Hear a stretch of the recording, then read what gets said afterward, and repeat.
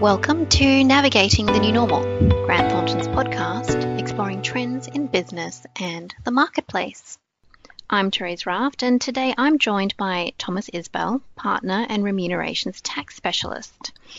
In light of the new FTA with the UK, agreed in principle, including new visa arrangements for Australian and British citizens, and increasing demands from businesses for better access to skilled migration, today we're talking about the current state of play for global mobility and what the future of skilled migration could look like. Welcome, Tom. Thanks, Therese, for having me. So, Tom, there's a lot of unknowns at the moment. Last Friday, the Prime Minister outlined a bare-bones plan to reopen Australia to the world, and by all accounts, our international borders likely won't open until mid-next year at the earliest. What kind of pressure is this putting on businesses? Well, Therese, I think it's putting a huge amount of pressure on businesses. When I think about this, just across my own experience and my own client base in recent months, there's been a lot of inhibitors for our clients in their ability to be able to attract talent, for one, in their ability to be able to raise capital and access markets, in their ability to make sales or resolve supply chain issues. And I think the longer that we stay closed, the more and more difficult this is going to get. Just this morning, I was reading an article that was in the AFR, and it's mostly focused around startups. They were really sort of focused on those startups and their ability to survive and create scale so long as they can't travel. It's interesting because a lot of our clients have taken this issue as a reason to pivot, and a lot of them have gone to new solutions in terms of how they deal with these issues. For example, a lot of our clients are looking to retain talent in overseas locations where the person sits rather than bringing them into Australia as they traditionally would have done. And whilst this is a great solution and, fixes a lot of short-term issues, especially around, those sort of tech space and, other types of roles where people can work remotely, there is issues that are arising in terms of the compliance risks and also, I suppose, the ongoing litigation risk that's associated with hiring people in foreign jurisdictions. And there's a bigger, badder, longer-term issue here as well. The government has also recently released their intergenerational report, which is predicting we'll have a much smaller and older population in the years ahead. So this means we will need to rely even more on migration for growth. Yeah, and I suppose that's always been the case. I read an article the other day that said that we have 30% of our citizens were born overseas. So whilst that's nothing new, it does feel like we're going to have to focus more on migration to get that growth and to maintain that checkbook that we rely so heavily upon. And the other thing we're seeing expats starting to spill out of Australia, and I'm acutely aware of this both on a personal level and a professional level. Early in the piece, we saw a lot of expats coming home. They'd already started coming home to Australia from Hong Kong. Then as COVID started to bite, we saw Australian expats coming home from Singapore, New York, the US and the UK as things got worse there. And with that, they brought a lot of capital with them. And we've seen a lot of, I suppose, high level of skills return to Australia and bringing capital with them. The tide turns and we start to see the Northern Hemisphere open up. I really start to see more and more, both my professional network and my personal network looks to the Northern Hemisphere as not just somewhere that they'd like to be professionally, but somewhere they'd like to be personally. And I feel like as the longer we stay closed, the more we're going to see that skills extract and, the departure of skills from Australia into the Northern Hemisphere. That's certainly something I think all of us have experienced in our personal professional network. So when borders open, whenever that may be, can we then expect a deluge of skilled people to want to come back to Australia? I certainly hope so. I came here, from the UK many, many years ago, and certainly the lifestyle is what attracted me in the first place. But I think that, the longer that we stay shut, the more the Northern Hemisphere businesses are going to be looking to swallow up that talent. We read about the skills shortage in the US. We read about the skills shortage in the UK. They're coming out of lockdown. They do have probably deeper pockets than a lot of organisations here, so they can afford to do more with remuneration. And if it's hard to get into Australia, whilst people might be accepting roles here currently, they will obviously have to make alternative arrangements if those roles can't be sustained for a longer period of time.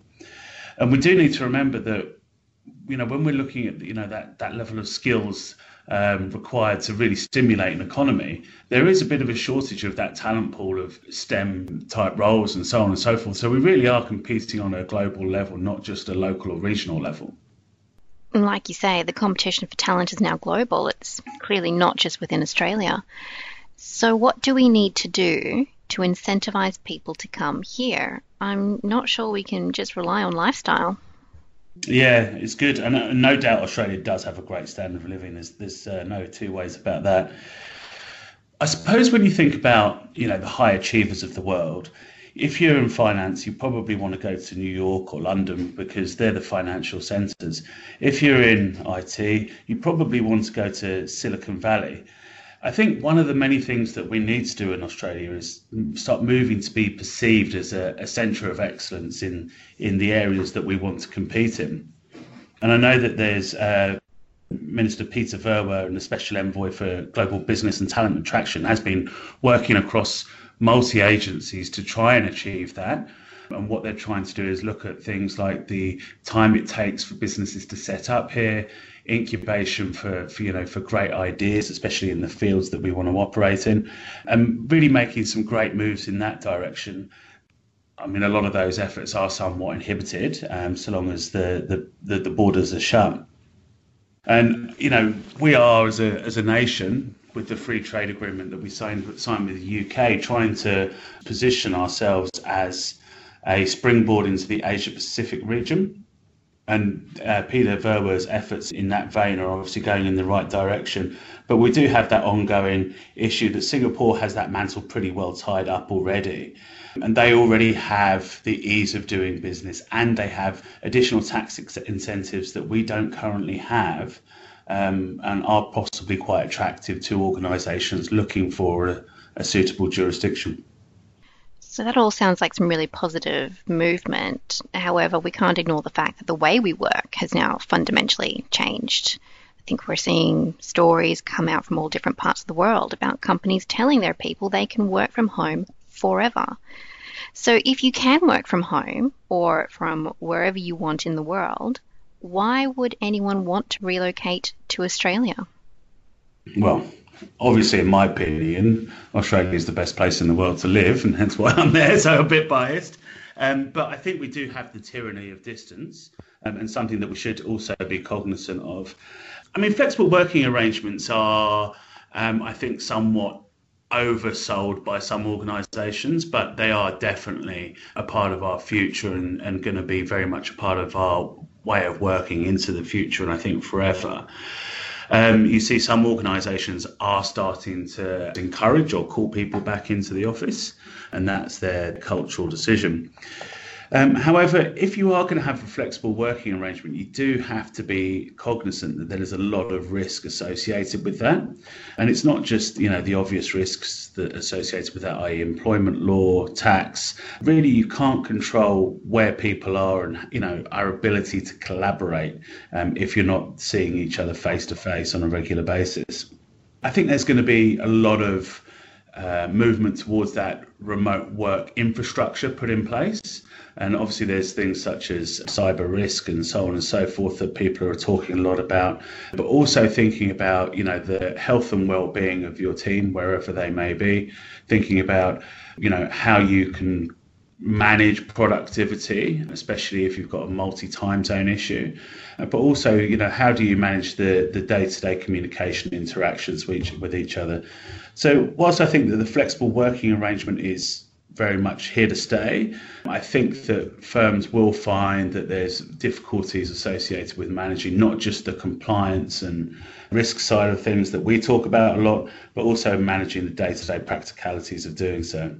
But I think, in that war for talent, as we were talking about earlier, people are going to expect the ability to work remotely and the ability to work where they want and to some degree when they want, with a level of autonomy that they want. So it's something that we will need to be cognizant of as organisations and build into our overall value proposition. So that's flexible working. I am wondering though, are you seeing any other interesting or innovative ways that companies or clients are looking to remunerate their people or attract people, incentivize them, retain them? I think the key that we're seeing now is far more flexibility around that. And I think one of the points that we see quite a lot is the bigger, more established organisations would typically have policies and procedures associated with attracting and retaining people, and are sometimes less able to pivot from that framework into a new framework.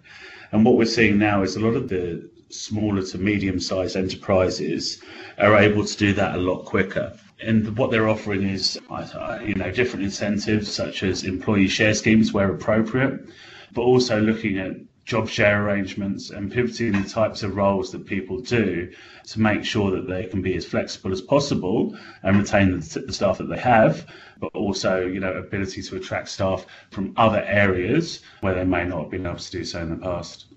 Oh, well, Tom, that sounds a little bit like a leveling of the playing field there. I hope so. Fingers crossed. If we can turn to the government now, obviously they have priority skill list for migration and new visa arrangements under negotiation with, I'm sure, plenty more to come.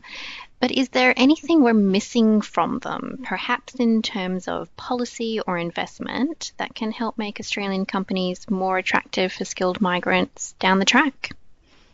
I mean, it'll be interesting to see what the global business and attraction team do. As I said earlier, they're taking big strides towards attracting businesses and talent to Australia. And you might remember that the UK had the UK PLC is open for business campaign. And there was a lot of moves made in the UK to make it simpler and easier for businesses to set up and operate there. So I'm expecting to see something broadly similar come out of the team here. But I suppose at a really basic level, if we want to talk about once the borders open, getting expatriates into Australia, you may remember many years ago we had the living away from home allowance regime, which was almost a concession for expatriates relocating to Australia. And I'll be the first to admit perhaps it was possibly a bit too generous, and perhaps it was maybe too readily available to people taking advantage of it and exploiting it. However, since that's been restricted so that the expatriates coming in can't use it, I really do feel like we're left wanting for any type of concession. And it's very expensive to get people to relocate here in the first place. So I really would like to see maybe a reintroduction of the living away from home allowance regime, perhaps albeit somewhat limited to a shorter period. And also, I'm keen to see what the ASEAN visa regime will look like. Obviously, that's really targeted at the agricultural industry, but I wonder if we could leverage that ASEAN visa regime for broader skills shortages in Australia. And obviously, that would help contribute to the overall migration deficit in the medium term as well. So, plenty to look forward to.